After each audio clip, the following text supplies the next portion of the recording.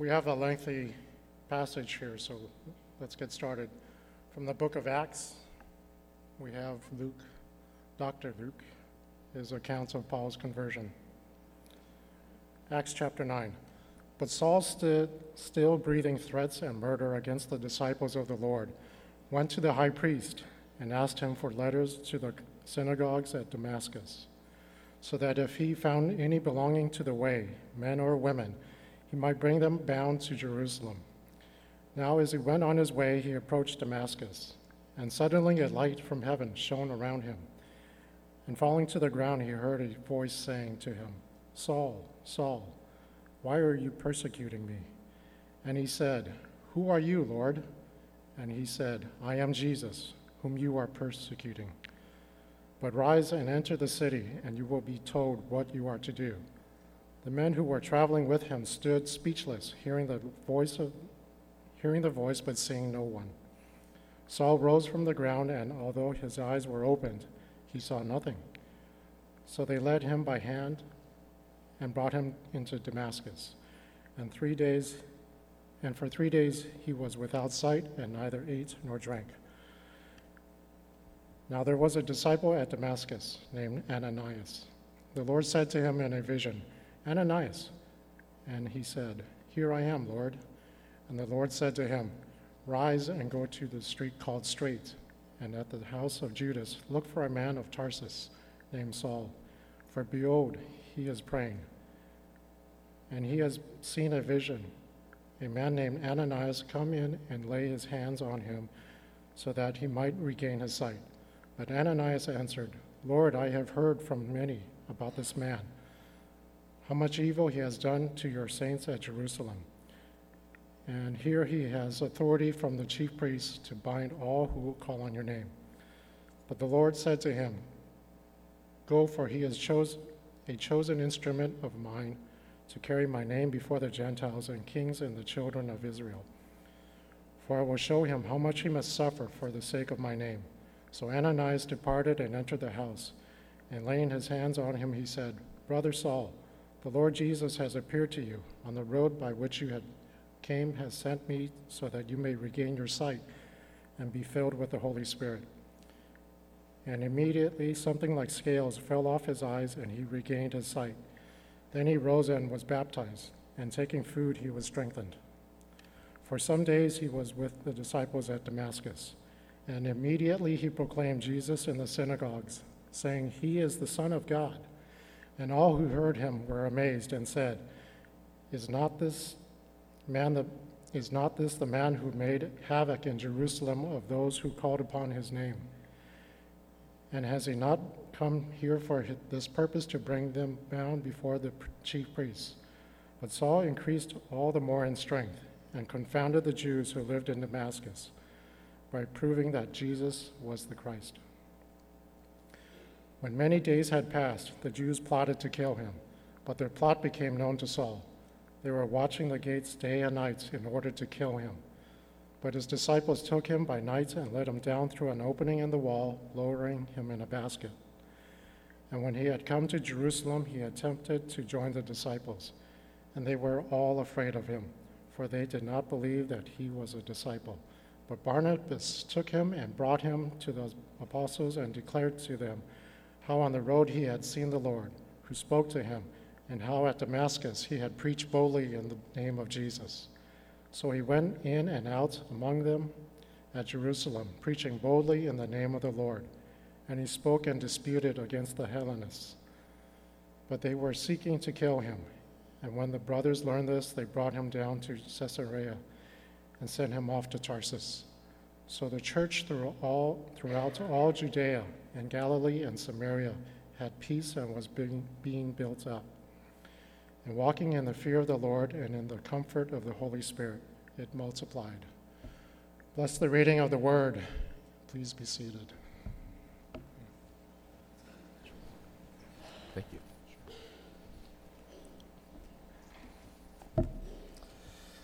Okay, well, good morning, everyone. We had a great time at the retreat last weekend, and There was about, I think, 75 of us there, and we heard some great messages on gospel-centered community. Actually practice that and exercise what it means to be in fellowship with one another because of Christ. And so very thankful. But I miss being here and worshiping together with the rest of you as well. And so I'm glad for just this chance that we can reconvene as the body of Jesus and just worship the Lord together. As we go into this passage, I'm going to just ask you to please join me in a word of prayer. And we always pray, but we're going to ask the Lord to open up our eyes and our hearts by His Spirit to His word and to respond. So please join me in that word of prayer.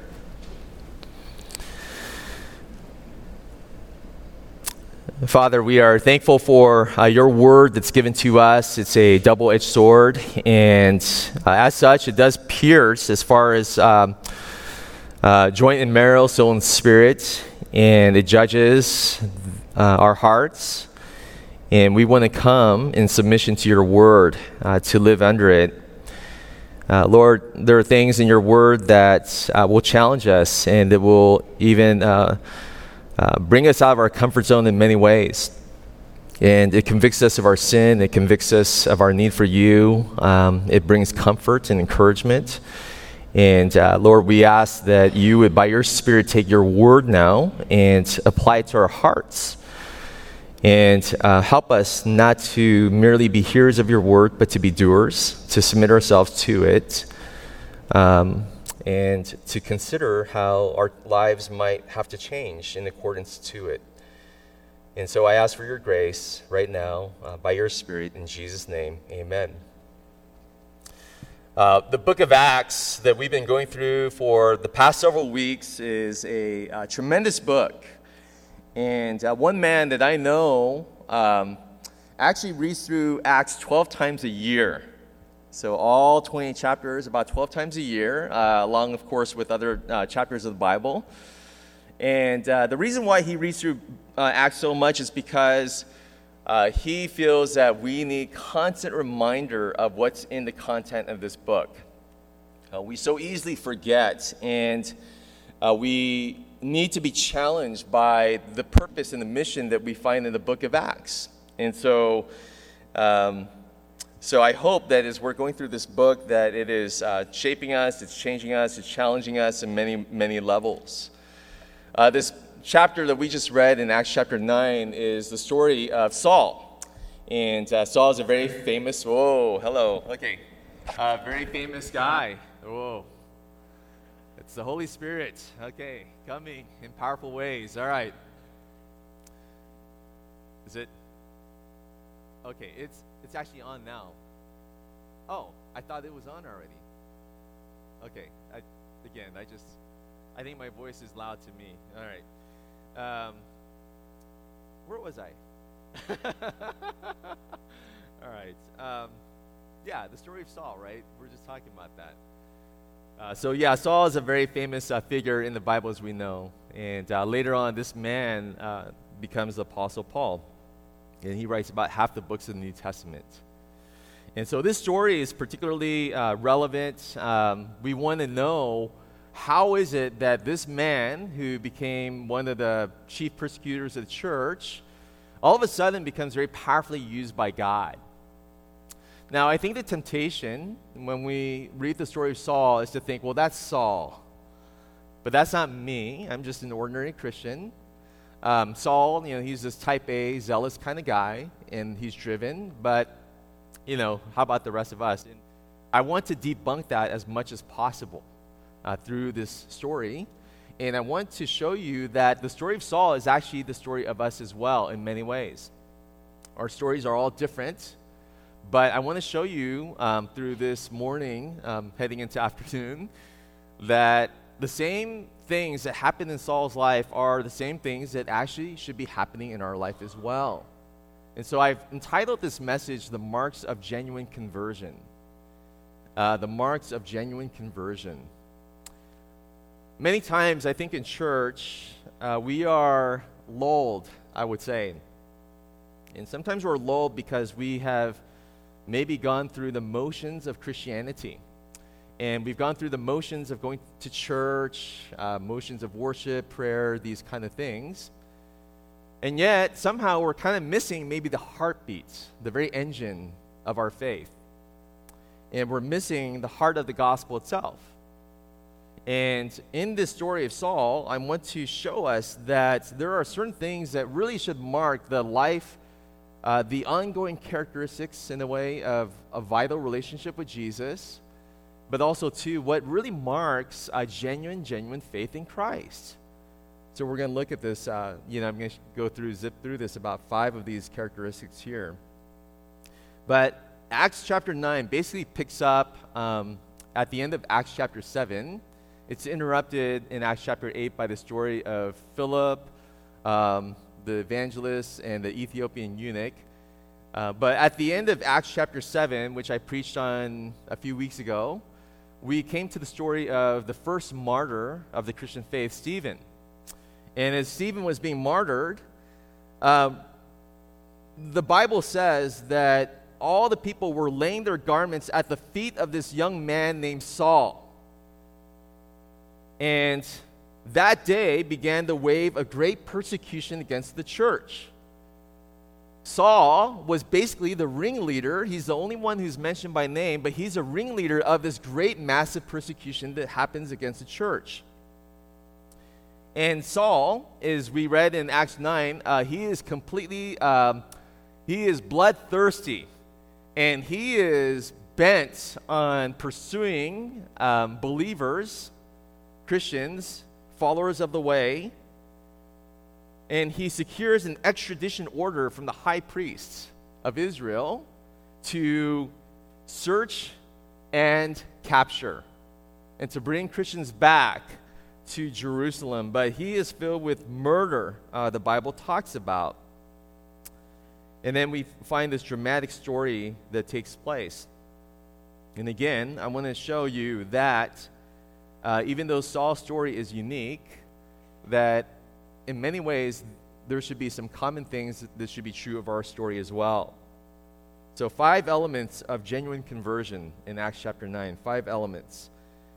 I'm going to begin with verse 1 here, but conversion, I want you to see, is completely dependent on God's initiative and grace in our lives. It's completely dependent on the work of God, His mercy, initiating itself in our life.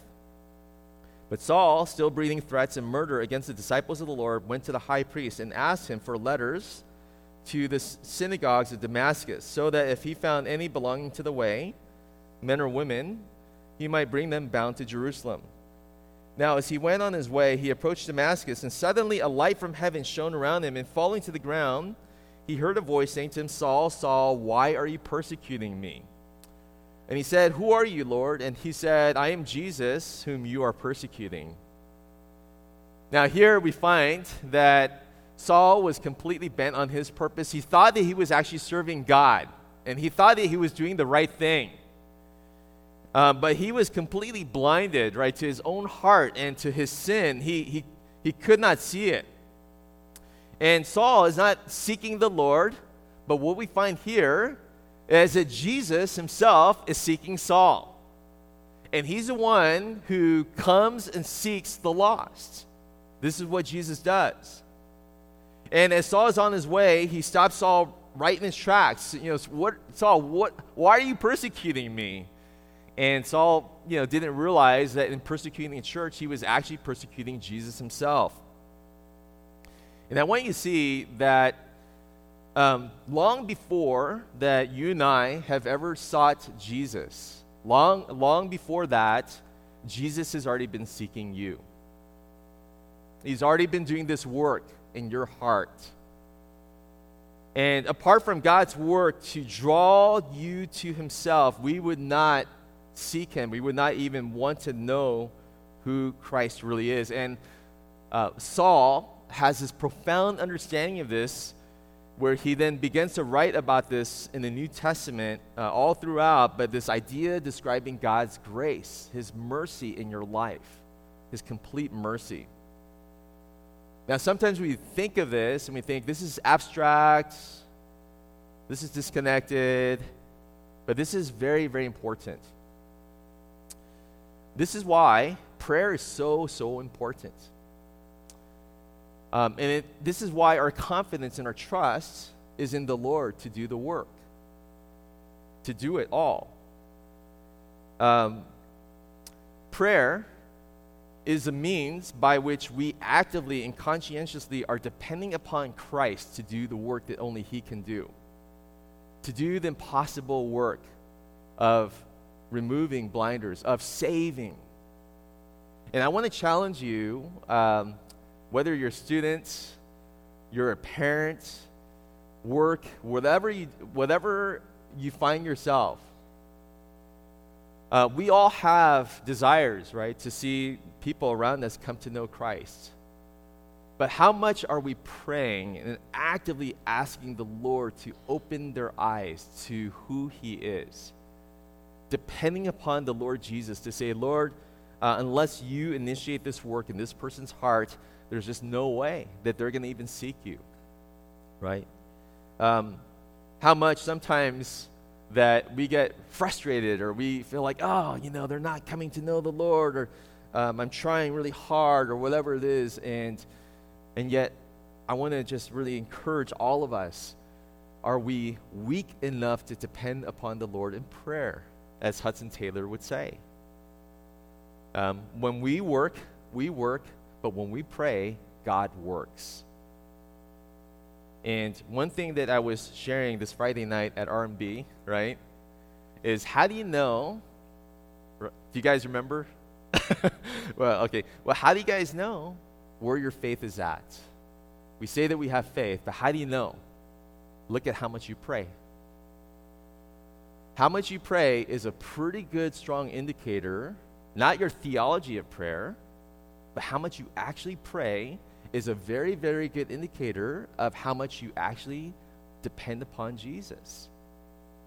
If salvation is a work that God must initiate, if this is something that God must do, then prayer is a way that we're going to really see God actively working. And you know what? There's a great freedom in that. There really is. Because one of the things I just remember, especially when we're in China, is our team, we would gather together on a weekly basis. But the reason why we gathered together weekly was just simply because we just realized our desperation for the Lord. Like, we just needed to constantly pray. And we knew that the vision that God had laid on our hearts, this would be utterly impossible without just coming before the Lord on our knees. And I remember those meetings, but physically we would literally get on our knees. And we would say, Father in heaven, please help us establish your work for your glory. But this was just a physical sign of us to say, Lord, we really desperately need you. And it's this active trust in the Lord to do the work. And then this is very liberating, because when you share your faith with people around you, you realize that you could be very imperfect. You could stumble around in your words. You could kind of flail around. You don't get all the words right, but that's okay, because our trust is not in our ability to communicate well. Our trust is in the Lord who does the saving. That's where that's whom we're trusting. When I was in San Jose a few months ago, I shared with you guys that weekend that one of my good friends, he passed away this year. Still relatively young, 46 years old, and he died. And when I was at the funeral service, one of the encouragements there was this young man, I had forgotten about him, who was in the church, and his name is Keo. And Keo came up to me, and he said, Pastor Dave, it's so good to see you. I had to think about it for a second, like who this person was. I was a little embarrassed, like, good to see you too. If I say that, okay. But yeah, good to see you too. And then it came back, Keo, right? He goes, yes. And then he introduced me to his wife. And Pastor Dave, I want you to meet my wife, and da-da-da-da. And then he reminded me, and again, I just forgot about this, but he reminded me of, Pastor Dave, do you remember you're the one who shared the gospel with me, and I received Christ? And then it came back to me, that's right. And then he went on to describe how I shared the gospel. You know what I did? Some of you guys are familiar with this, but I used something called the bridge illustration from Romans 6:23. For the wages of sin is death, but the gift of God is eternal life in Christ Jesus our Lord. And I literally drew out this bridge, right?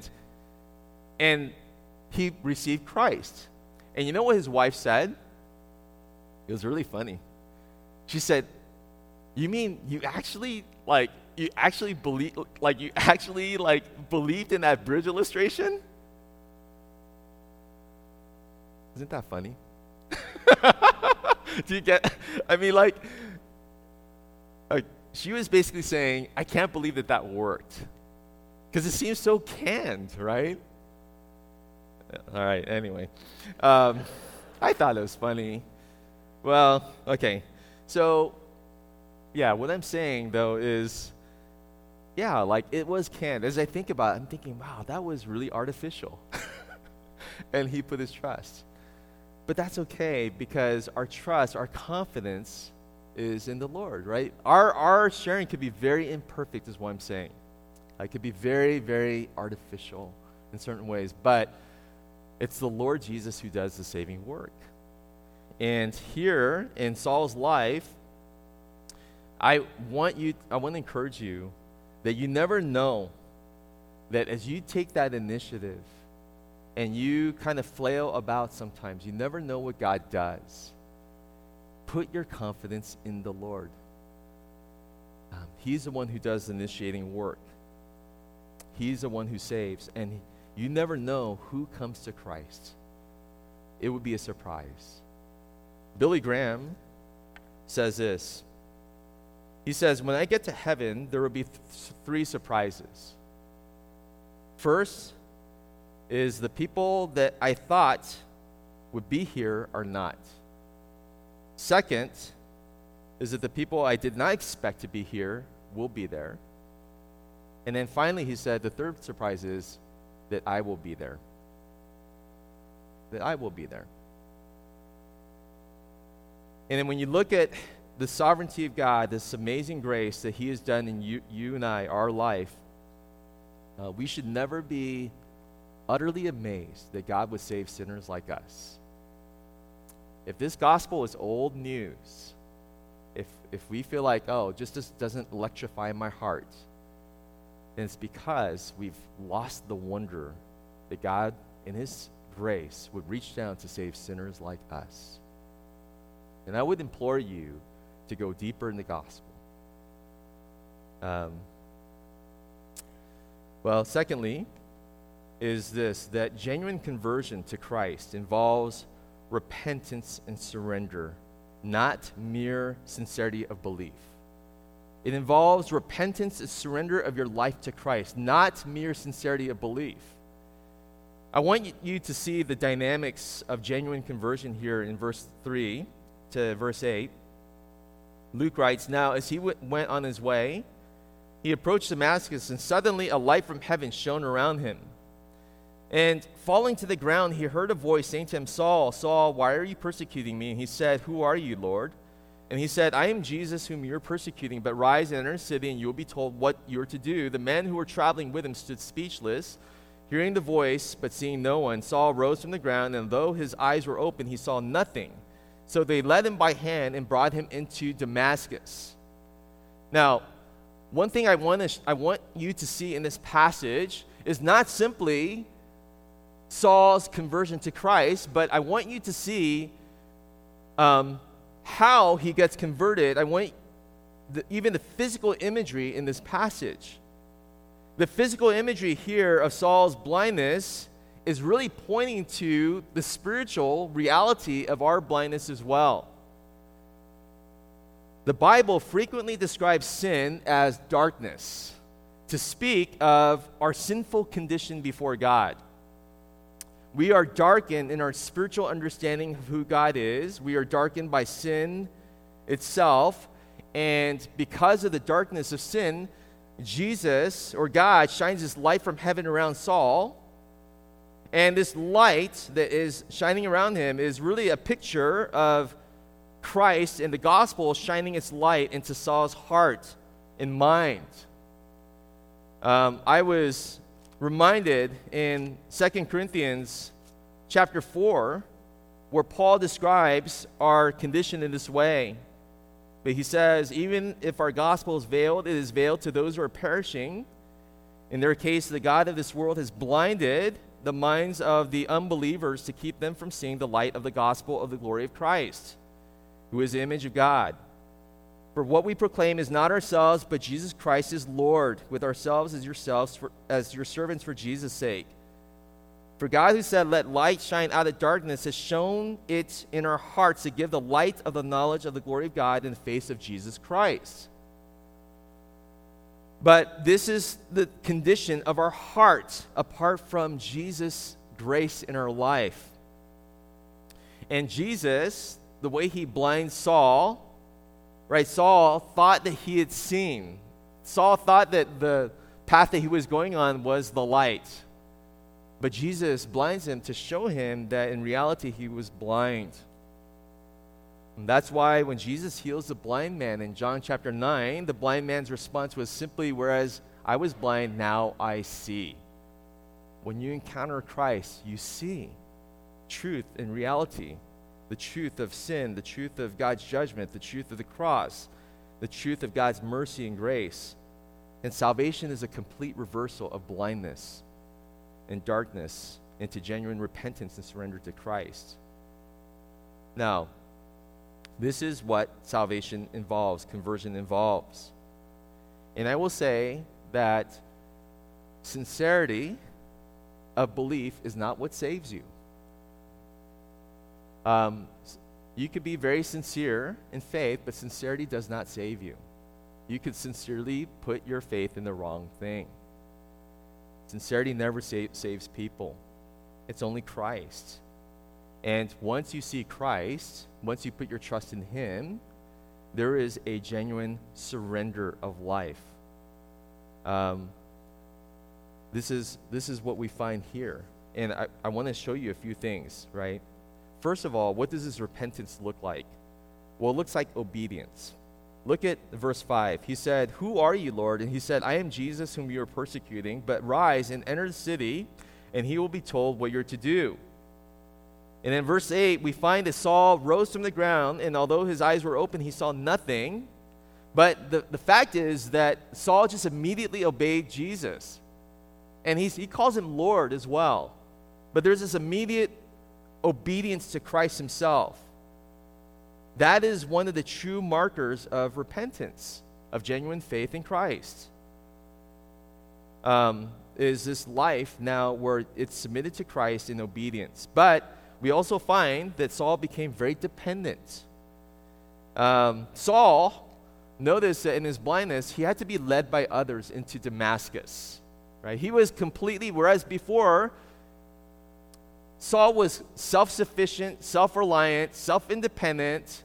He was like the self-made, successful kind of guy.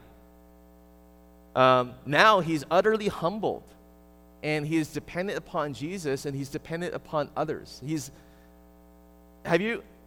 I was at Biola last weekend, I saw this man, right, and he's walking around with his cane, right, just kind of, like that, right, because he's blind. And he, if you look, right, he has to walk very deliberately, very carefully. Every step is very, it's kind of a symbol of his weakness in a way, of his physical weakness.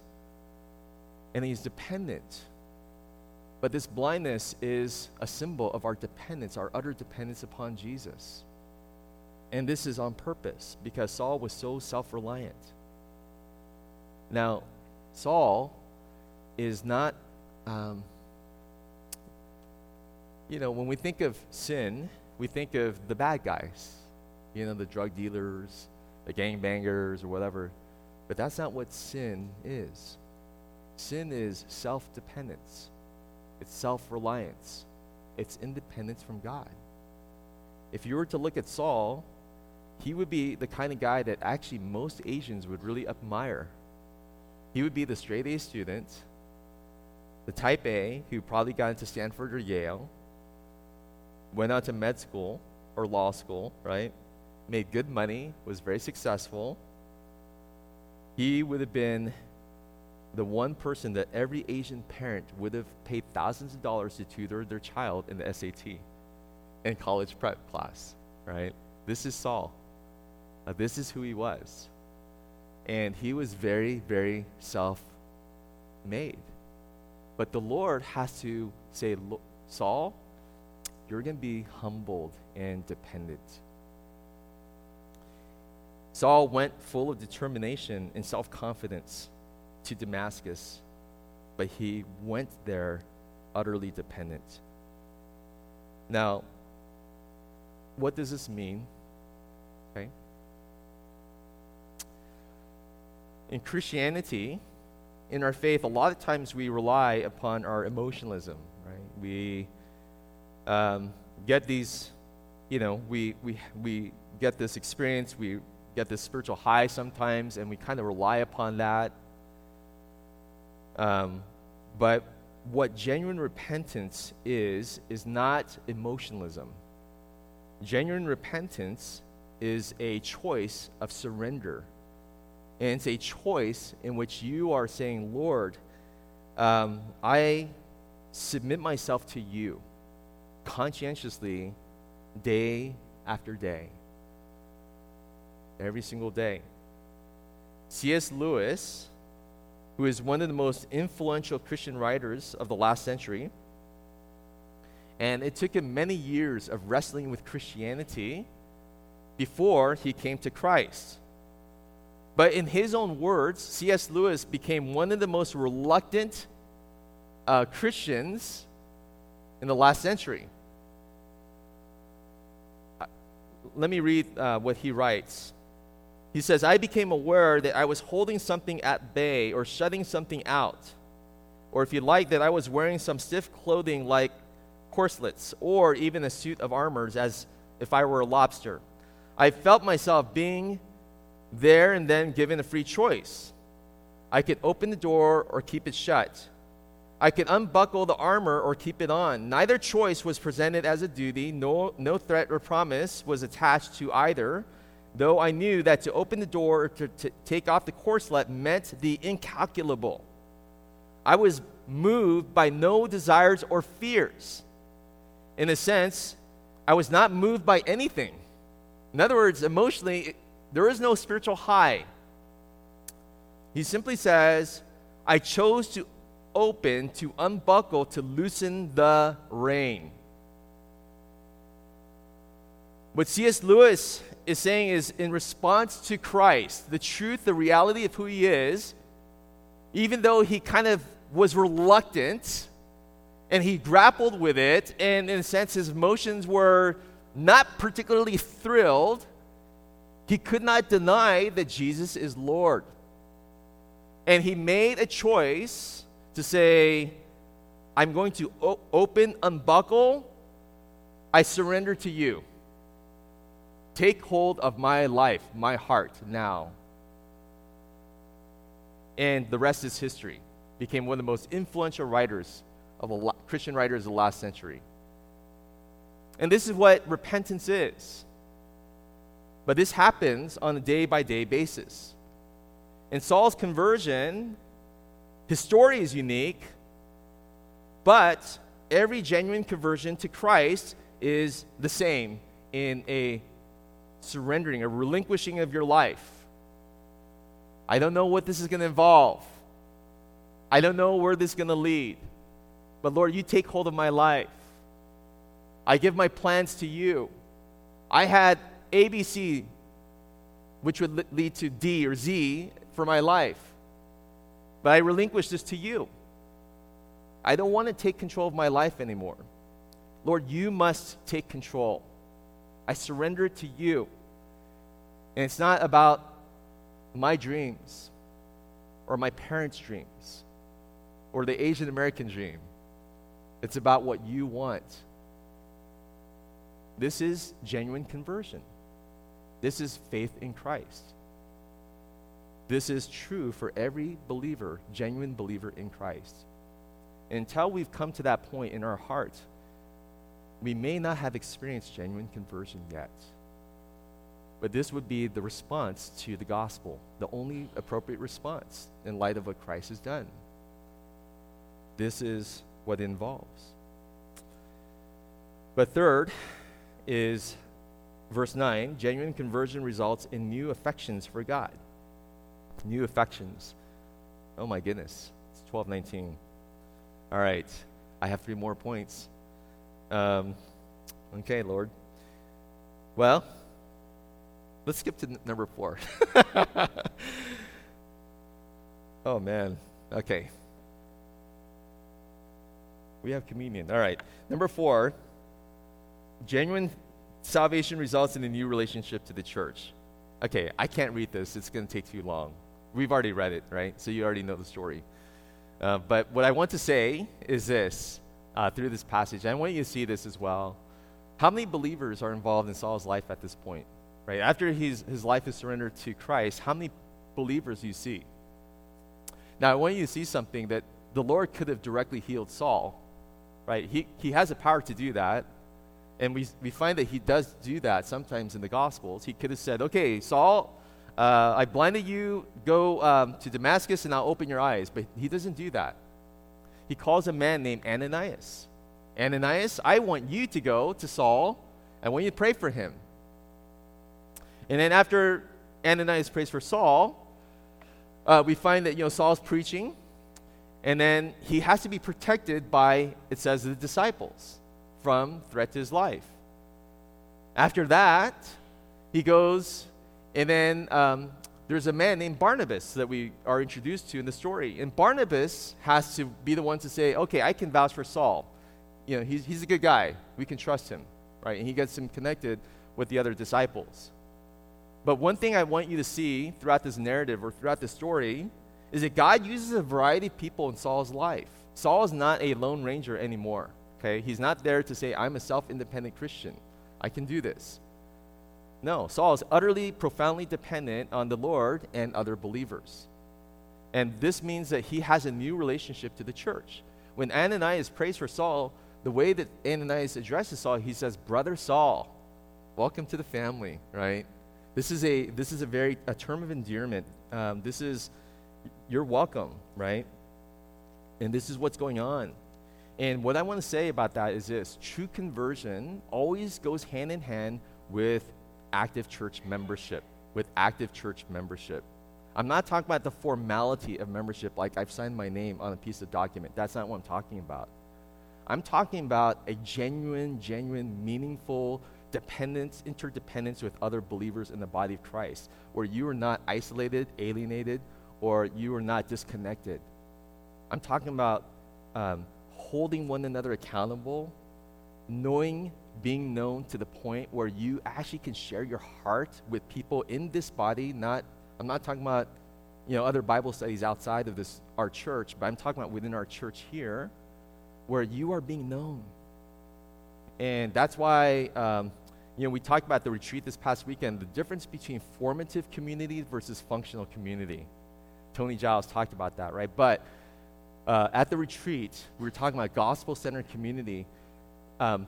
Functional community is where you look at church and you say, okay, I choose this Bible study, this program, I like these songs that we sang. I didn't like that sermon that he just preached. We kind of choose what we like and don't like.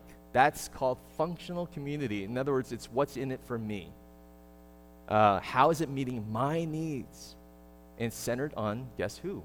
You.